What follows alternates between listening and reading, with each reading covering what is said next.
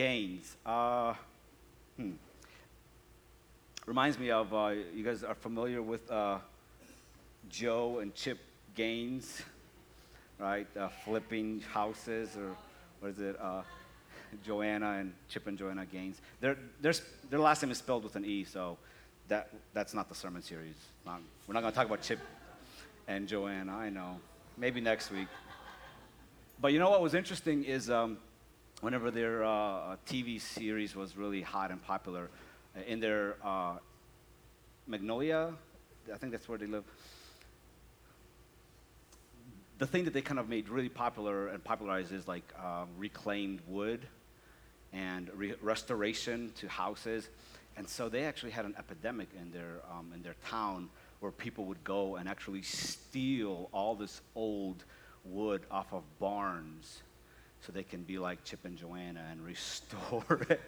It became like a scandal because it was not just a few people, and it was not just for personal use where it's kind of like, hey, I just want a wall, of reclaimed wood. Huh? See what? All right. Okay. That would be weird if I knew what that was called. No. All right. We'll have a conversation with you next week about that. How about that? But it became kind of an epidemic because people would actually, everybody was so hungry for this reclaimed wood, I'm going to keep my terminology, that they would actually go out and it was like they had to kind of like begin to enforce the law because that was like theft against something like this. It's crazy. Our world is crazy. So we're, shows about reclaiming and restoring homes, remodeling. I mean, we're still like sucking that all in. Restoration of cars. I actually restore cars. I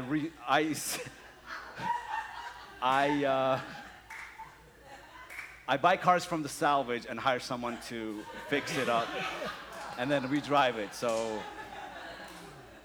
And my people have been doing that for 30 years here in the mountains of Asheville, North Carolina. But it's amazing, this concept of reclaimed wood, because now when we look at it, all of a sudden this wood is appealing and we see it again. But remember, originally this wood, it was put on something like a barn to serve a purpose. And it served its purpose, but then life and weather and usage and abusage took a big hit based on those things, and to such an extent where it began to be deformed, and people actually stopped seeing that wood as valuable, and so it kind of got lost in this, that's old, that's unusable, it's trash, it's garbage. And so for a long time, it's like it was once used, and now because of its condition, because of its life course, it's firewood. Until a carpenter came by and took a second look at that wood and pulled it out of its context, cleaned it up a little bit, enhanced some of its features that life hit it with. And after restoring and reclaiming it, people began to see it again. And not just to see it, but now that wood actually has much more value than it originally had. Now all of a sudden people are seeing what they once dismissed. Something that lost ground, it served its purpose, and then it ceased to be of use. It ceased to be visible until it came into a carpenter's hands, and then a carpenter did what only a carpenter can do: restores it, reclaims it, and all of a sudden everybody wants a piece of it. I think it's so amazing because, man, I think that speaks about our life almost to verbatim. Like, we start out life, and life is good. There's purpose, there's a future, there's a destiny. We're excited. Things are going well. And then we sit there, and people see us, they notice us, they chat with us, and after a while, people don't see us as they used to see us. They don't hang out with us as they used to hang out with us. And then maybe some kids come along and throw some rocks, shoot some BB guns into your life, and now you have scars. Now you've lost the color in your skin. You've been used up and abused, and now because people don't see value in your life, you maybe begin to not see value in your life either. And so in those moments, we lose maybe the ground that we once had. And we begin to think thoughts that so many people think, that I don't have purpose in my life, that I'm already too old to do X, Y, and Z, that I'm just not good enough, I don't measure up, and social media does not help. You know, I think it's amazing if you really dive into how much satisfaction we get from people liking a fake version of our life on Instagram or Facebook. I mean, that like brings us joy and value, and as quickly as this value comes to our life, it leaves just as quickly, because then we scroll down and see somebody else doing it better and having more likes and more responses.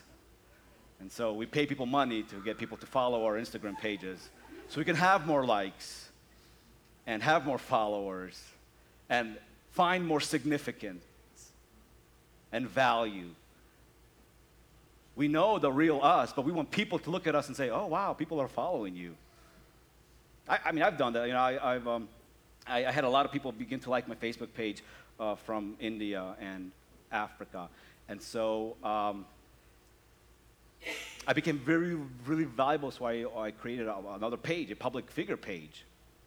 And all those likes and comments soon faded away, because then I realized that I'm not as interesting as I thought I once was, especially not to those who live in Africa and India. And not too many of you like my stuff either. So it kind of, I gained some ground, then I lost all the ground, and so now I'm just, just Jesus, relying on Jesus to bring me value. But I love this concept of this wood, because it takes, in the right hands, something that had value becomes even more valuable because of life. And I think one of the big lies that we believe is that because of our life, because of the decisions that we may have made or people have made against us, we may feel like that has taken value from us. And that is a really, really bad place to be, because then we don't live for tomorrow. We barely live for today. And many of us dwell in our past, the good old days of how things used to be. I mean, this is why we like shows like, Andy Griffith's show, for example, just a random example. We like that simplicity of life where things were, so easy, and we look at that, like the family values. You had dinners every night, and then they were just like, you just, all the problems are solved within 30 minutes. That life, we're like, it's amazing. They had respect for their elders, and, they went to church, and they talked about Jesus, and they actually frowned upon language, and people were just like content. They weren't filthy rich, but they were just like content in community, and so we look at that and we're like, oh, that is so good. And then we don't think about the fact that they did not have air conditioning, right? They didn't have phones. Like, you could not connect with anyone except if someone came to your village. So, we tend to just take, like the, I don't know if I'm gonna get through here today.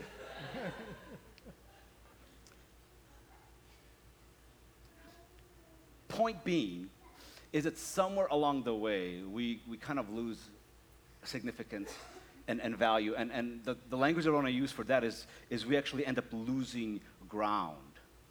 Maybe all these things that we worked for, and all of a sudden we wake up one day and it's like all of it is gone, all of it is meaningless. It's like we're back to where we started. Who's ever been there? You work so hard, and all of a sudden you wake up and you're like, what a waste. And that actually triggers our relationship with Jesus, because then we blame Jesus for not meeting our expectation because we're disappointed. We had one expectation, and our reality is here, and we're like, Jesus, why didn't you do what I think that you should have done? And that puts us in a place where it creates bitterness and distaste for life, and this like drive that either kind of like you bury your head in the sand, or you basically say, I'm just gonna do this all on my own. I don't need none of y'all. Right? Who's ever been there or wanted to, or who knows somebody? You're like, yeah, reminds me of my spouse. But that is part of life. We all get there. And what I want to talk about today is the gains and losses. There are times in our life where we've gained ground and we feel good, and there are other times where we've lost ground. And life will be to where days or months or seasons where we're just losing ground, and moments where we are gaining ground.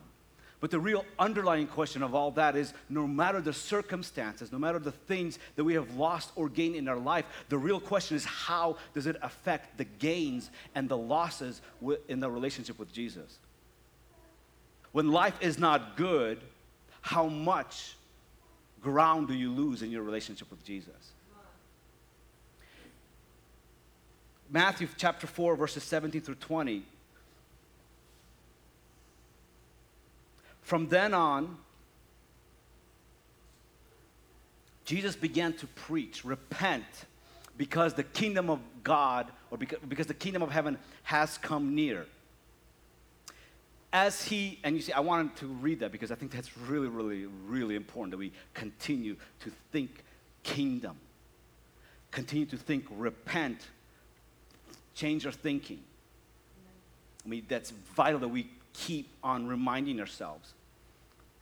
As he was walking along the Sea of Galilee, he saw two brothers, Simon, who is called Peter, and his brother Andrew. They were casting a net into the sea, for they were fishermen. Follow me, he told them, and I will make you fish for people. Immediately, they left their nets and followed him. Now, what's interesting just in the setup of this, they're businessmen, and so in their particular situation, Jesus actually calls them to leave all of their gain to follow Jesus, who will hopefully bring different type of gain in their life. So in this season, they had to almost lose one aspect in order to gain another aspect. And now what's interesting is that Andrew and Peter and some others step into this invitation to follow Jesus. And they follow Jesus for 3 years. Now let me ask you, would your life be significantly different if you would follow Jesus every day for 3 years? Do you think you would experience more losses or gains if you're following Jesus every single day? All right? So looking back at like Peter's life and the apostles' life and the disciples' life, we see that because they were with Jesus, there were a lot of gains in their life. Peter, he was a fisherman, and I said this a few weeks ago. He probably had a potty mouth, and he probably was very brash, impatient, inconsiderate, probably driven to succeed. And not that that's bad, but when your drive is to succeed, to make money, to pursue something like he did with a business, it brings in some good aspects to your life, but it also enhances some of the bad aspects, the bad character parts in your life. So as he's walking with Jesus, he's gaining in those areas that are more significant in his life. I can just imagine Peter becoming more loving. I imagine Peter's mind begins to renew more and more. He begins to repent more and more, shift his thinking about a lot of things, because we know Peter, he's always the one asking questions. Jesus, I don't get it. Jesus, what do you mean by that? Jesus, why are you always talking in parables? Like, we're like the in crowd. Like, don't make us look so bad out there. Please tell us, let us know, give us like a little FYI. We're like your inner group. So he was asking all these questions, and because Jesus took Peter as Peter was and allowed Peter to be himself in Jesus' presence, he was genuinely able to take a lot of ground in the 3 years that he was following Jesus. And it's easy for us to conclude that because we're looking back and seeing Peter's life. We're looking back at the byproduct of those gains because we're living in the ripple effect of the gains of Peter and Andrew and the disciples and apostles and the early church, and the forefathers of our faith. We're living in that, so we see that, but then we fail to see that we actually have gains if we do the same thing. But what's even worse is something that will happen to probably most of us here. Luke chapter 22, verses 31 through 34. By this time, Peter has seen Jesus do all sorts of things. He's all in. Like, he's probably the most dedicated person of the whole bunch. That says something, because as a person who owns a business, you can't do it half-heartedly. You can't just be like, well, I'll give it a shot. You can't do it. You have to be like, I'm going all in. So with Jesus, he had to do the same thing. He went all in. After 3 years, we have this exchange. Simon, Simon, look out. Satan has asked to sift you like wheat. But I have prayed for you that your faith may not fail. And you, when you have turned back, Jesus, you're so negative. Be a positive thinker, Jesus. This is not helping Peter. It says, you will mess up, Peter. But when you are back, strengthen your brothers. And Peter, and this is his character. Lord, I'm ready to go with you both to prison and to death. Like he's saying, Jesus, dude, I got you, man. I got you. I don't know about those fellas, but I got you. This is not cockiness. This is speaking from his life experience. All of the gain that he has seen is in his life. The logical conclusion that he's coming to say, Jesus, I will never do what you're saying that I'm going to do. And when we begin to experience life with Jesus, that is the mindset that we have. There's the mindset that says, in this moment, because Jesus has answered a prayer, because Jesus has come through, oh, this is it. I will never, ever waver or doubt or lose ground in my relationship with Jesus. Because this is it. Like, this is staring at me in the face. Verse 33, Lord, he told him, I'm ready to go with you both to prison and to death. And then Jesus is like, okay, let's give you some more positive thinking and positive talking. I tell you, Peter, the rooster will not crow today. If you think you're such a hothead, I'm actually talking about today, not tomorrow. Today, you feel like you have the world and you're riding the waves. And in that same day, he's saying, today you will deny me. Not once, not twice, but 3 times. This means that this is not a denial based on an explosion. Oh God, you never do anything for me. I'm so mad. Okay, once. Second time, it's more conscious. But the third time, this brings Peter into a state of intentionality.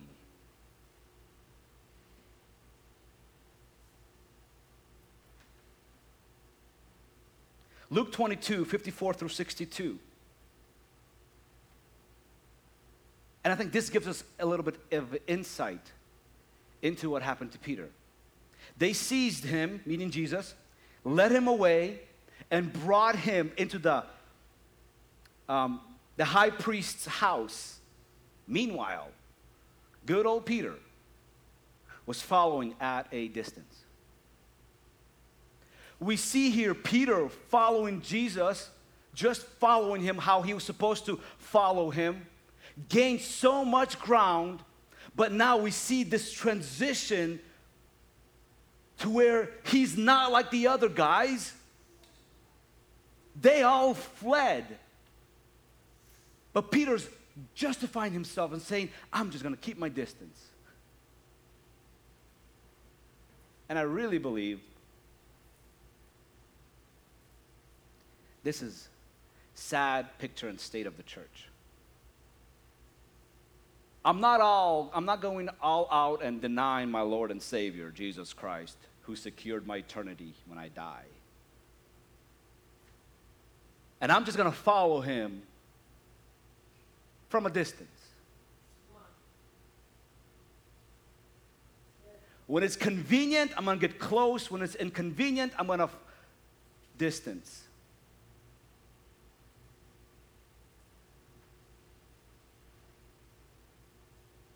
They lit a fire in the middle of the courtyard and sat together, and Peter sat among them. Verse 56, when a servant saw him sitting in the light, that's pretty cool. You are the light, be the light. Peter's in the light, so he's exposed. Wow. And she looked closely at him. She stared. This man was with him too. Verse 57, but he denied it. Woman, I don't know him. After a little while, someone else saw him and said, you're one of them too. Man, I am not. We used to roll, but not today. This morning, whoo, but now, well.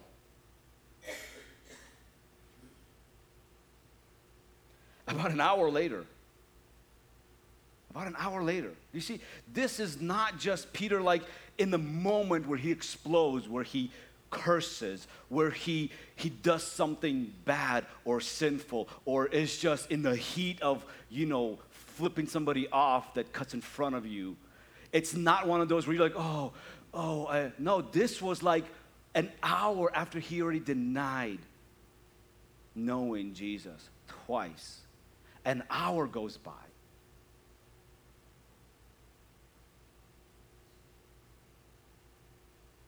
Another kept insisting, this man was certainly with him, since he's also a Galilean. This is a double-edged sword. Before this day, this was a big blessing and a big benefit to be associated with Jesus, who was a world changer. Yes. Imagine if people came to you and said, oh, you were with him too, weren't you?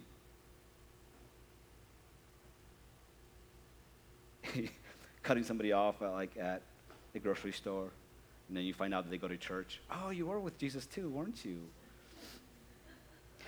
So you're just like, not today. I swear. I'm following Jesus at a distance right this moment. Life is just too unpredictable. Being honored with knowing Jesus and having people identify you with Jesus. we don't get a lot of that. Even from those who claim to follow him. Verse 60, but Peter said, man, I don't know what you're talking about. Completely oblivious. I'm going to play a 2-year-old. I didn't do it. We think of Peter as like, I'll say this word again, but like as a hillbilly, like, oh, just going with the flow. No, Peter was smart. He was savage when it comes down to business. He owned boats. He made a living. So for him to stoop down to such a low and say, I don't know what you're talking about. From confidence to passiveness.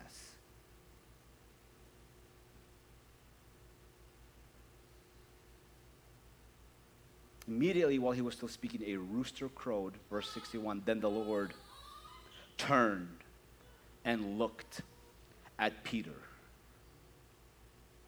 I think that's probably the worst part of the whole thing. Because we can deny Jesus when no one's looking, but when you're doing all these things that you think no one's looking, you turn around and your 3-year-old kid's looking at you like, what was that? You're like, what? Don't look at me. Like it's like Peter got caught red-handed. And at that look, Peter remembered the word of the Lord. And he had said to him, before the rooster crows today, you will deny me 3 times. And he went outside and wept bitterly. And I read this before. As I was reading this, for talking about it this morning, man, I got really, really emotional just about like this part. I mean, not just to read that he wept bitterly. The question is, why is he weeping bitterly?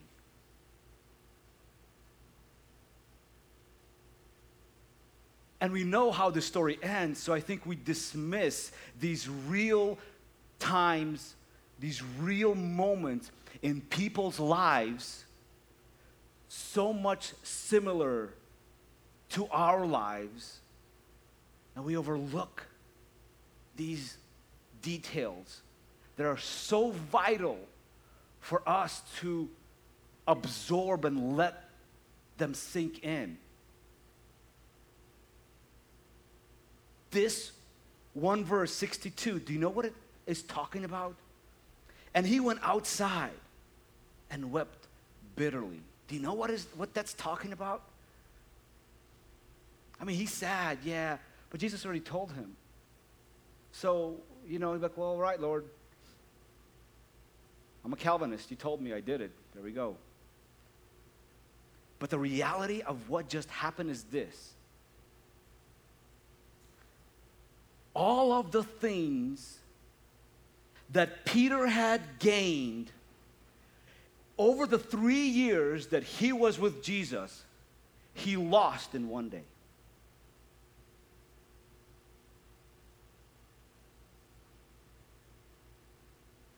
In one day, he lost 3 years of gains. He lost 3 years of gaining the ground that he has gained. 3 years, he realized, what happened? I thought the Lord was, I thought, surely God, not me. I understand, but not me.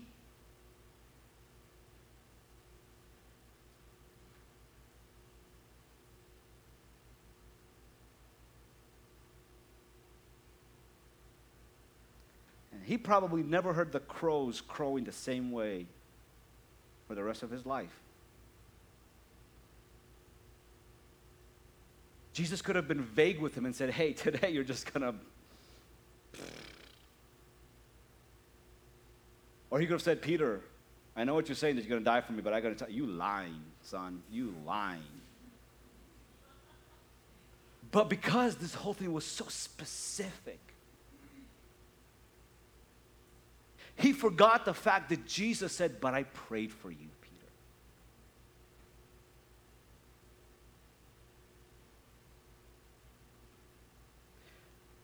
So the question is, man, we're out of time.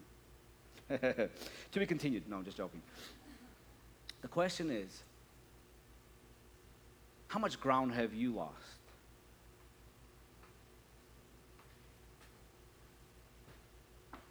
How much ground have you gained and you were satisfied with, and then maybe in one decision, it all just disintegrated and disappeared, and you woke up and you looked yourself in the mirror and you say, you're a screw up.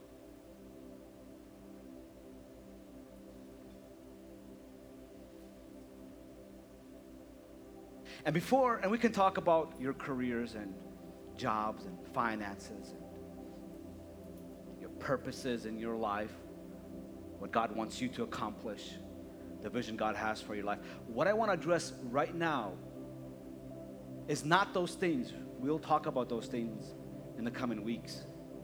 But today, how much ground have you lost in your relationship with Jesus? If 0 is my relationship is non-existent, and 10 is the best relationship I've ever had, what number are you?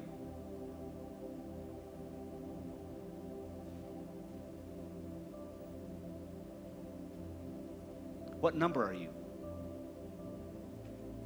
In this moment, in this verse, Peter went from a 10 to a 0.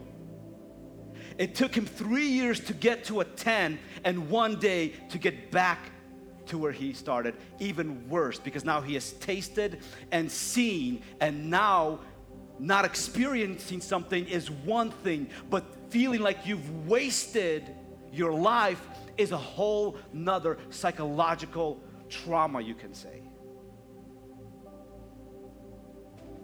Between 0 and 10, this is what God has to convict us today. Because I think most of us, if not all of us, are probably somewhere between 0 and 10. And if you are somewhere between 0 and 10, what you're saying is that you have lost ground.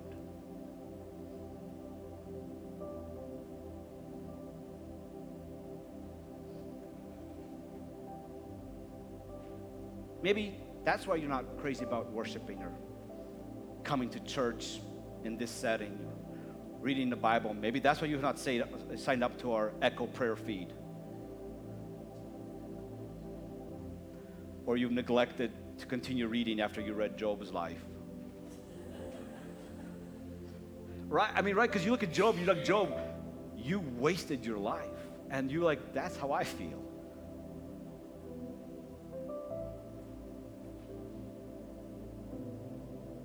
Maybe that's why you're not burning how you used to burn. Maybe that's why you quit believing for greater things in your life. Maybe that's why you fail to see Jesus' importance in your life in every situation. Maybe that's why your feelings rule your life.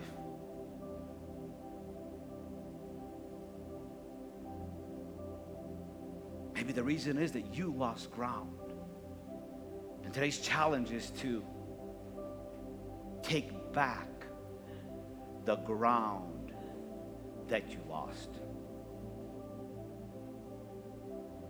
Satan's trickery plan is to move you from old to new, from old to new. And so just because something is new and fresh and exciting, we feel like we're winning. But if you want to be a real winner, don't just take new ground and replacing it with the ground that you lost, but take back the ground that you lost as you move into taking new ground.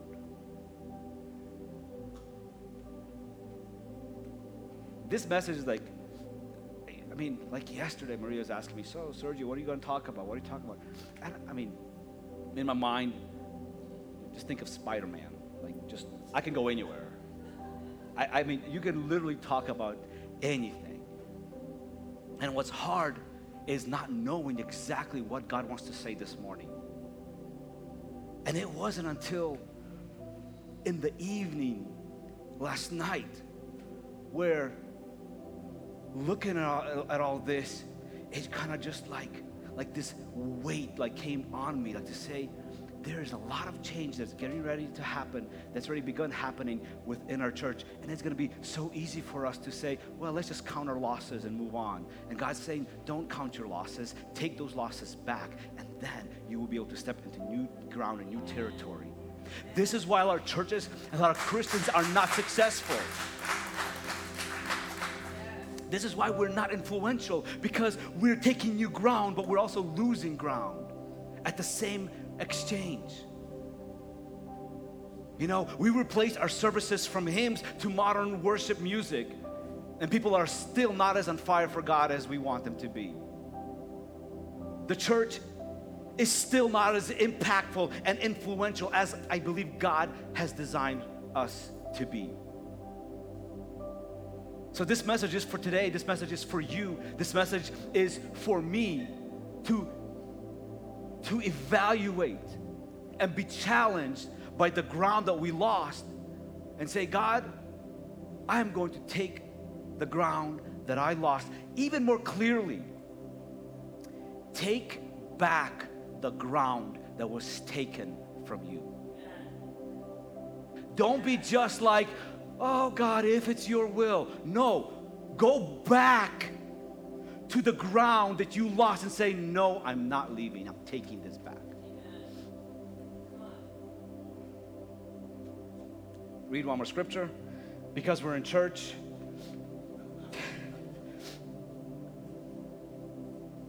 I love this because this kind of brings it all back as Jesus, a carpenter, looking at our life, the ground that we've lost, like the wood, we're just battered, and we were once so excited about everything, and now look at us. We lost color, we're beat up, we're damaged goods. We failed at all. We failed it. It was good at one point, but today it feels like I wasted my life as a piece of wood, because it's just, I was exposed to all the elements. I was exposed to all the usage and the abusage of all this stuff. And now the newer, greater, fresher thing is on the other side. And we're in this place where we're like, we blew it. And no wonder we read that Peter, he went back to what God called him from without any success. And God met him in the place where Peter was like, well, that's it. I'm only going to do what I know what to do. All the 3 years was wasted. My whole pursuit of my future is all wasted and gone. And this is where we pick this thing up in John chapter 21, verse 15 through 19. When they had eaten breakfast, Jesus surprised them. Like, hey, they're fishing, they're doing their thing, being completely unsuccessful. When Jesus was last with them fishing, they brought in a load. They hit the jackpot, and Jesus asked them to leave it. And now they're doing the same thing, and outside of God's will, and they can't catch nothing. But then Jesus is like, hey, you guys caught anything? They're like, nope. Come on back. And Jesus already had a table set for them. That's where we pick up. When they had eaten breakfast, Jesus asked Simon Peter, I gotta say, this would be the most awkward breakfast with Jesus. I mean, you know, like before, whenever they were out in the storm and Jesus came walking into the boat, Peter was like, that's Jesus. Hey, I want to come to you. Now he's not so quick to go to Jesus. So they wheel their boat in. Can you just imagine? Man, that smells good. We didn't catch nothing. I am starving. This is breakfast. So it's just a weird breakfast with Jesus. Awkward.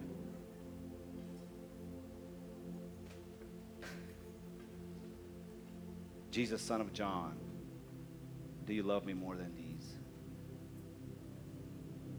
Oh, and he says this 3 times, and can't get into it right now. But I think that is the question he's posing to us. You know, if you're at 5 or 6 or 8 or even 10, and if life has beaten you up left and right, up and down, bruised, whatever, Jesus is posing the same question. Do you still like me? Do you still love me?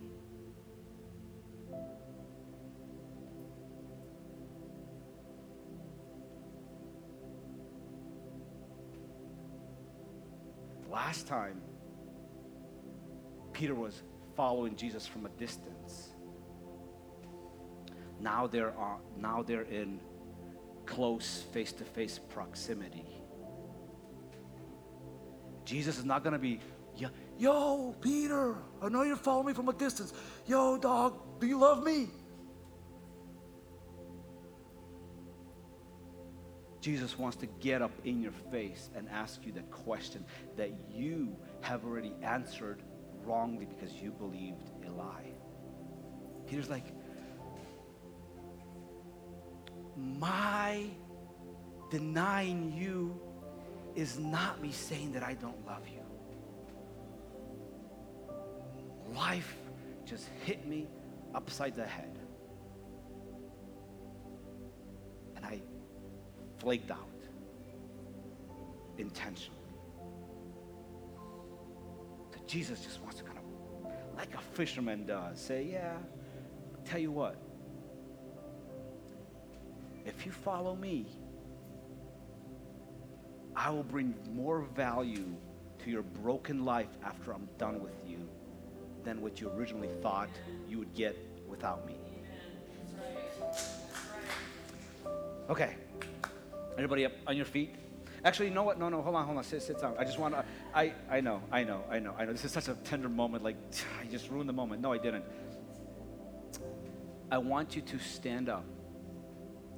If today you're going to say, my relationship with God is somewhere between 0 and 10, and you acknowledge that I've lost ground in my relationship with Jesus, but I'm going to take it back. So in a count to 3, and you be baptized.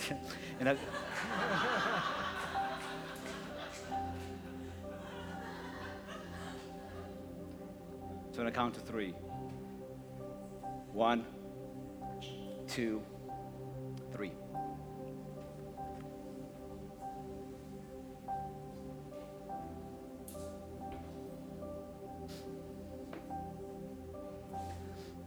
We were going to do a song, but we're not going to do a song. We're just going to wrap it up right here and now, like this.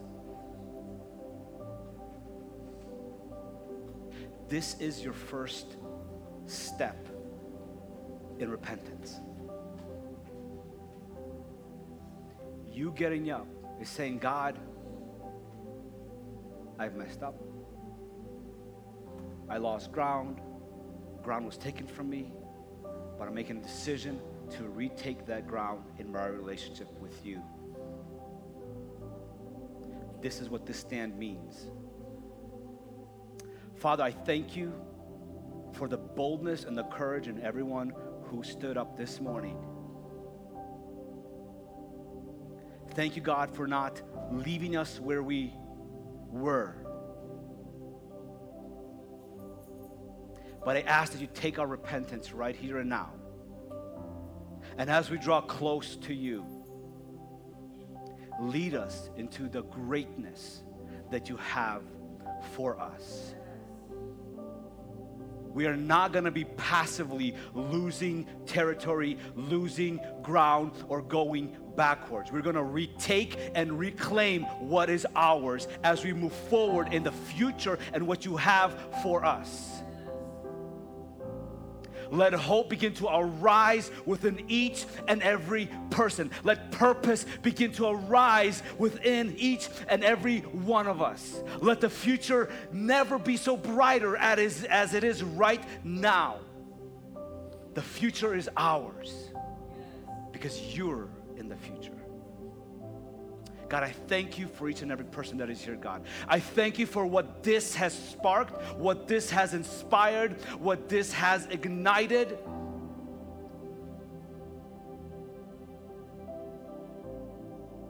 And we believe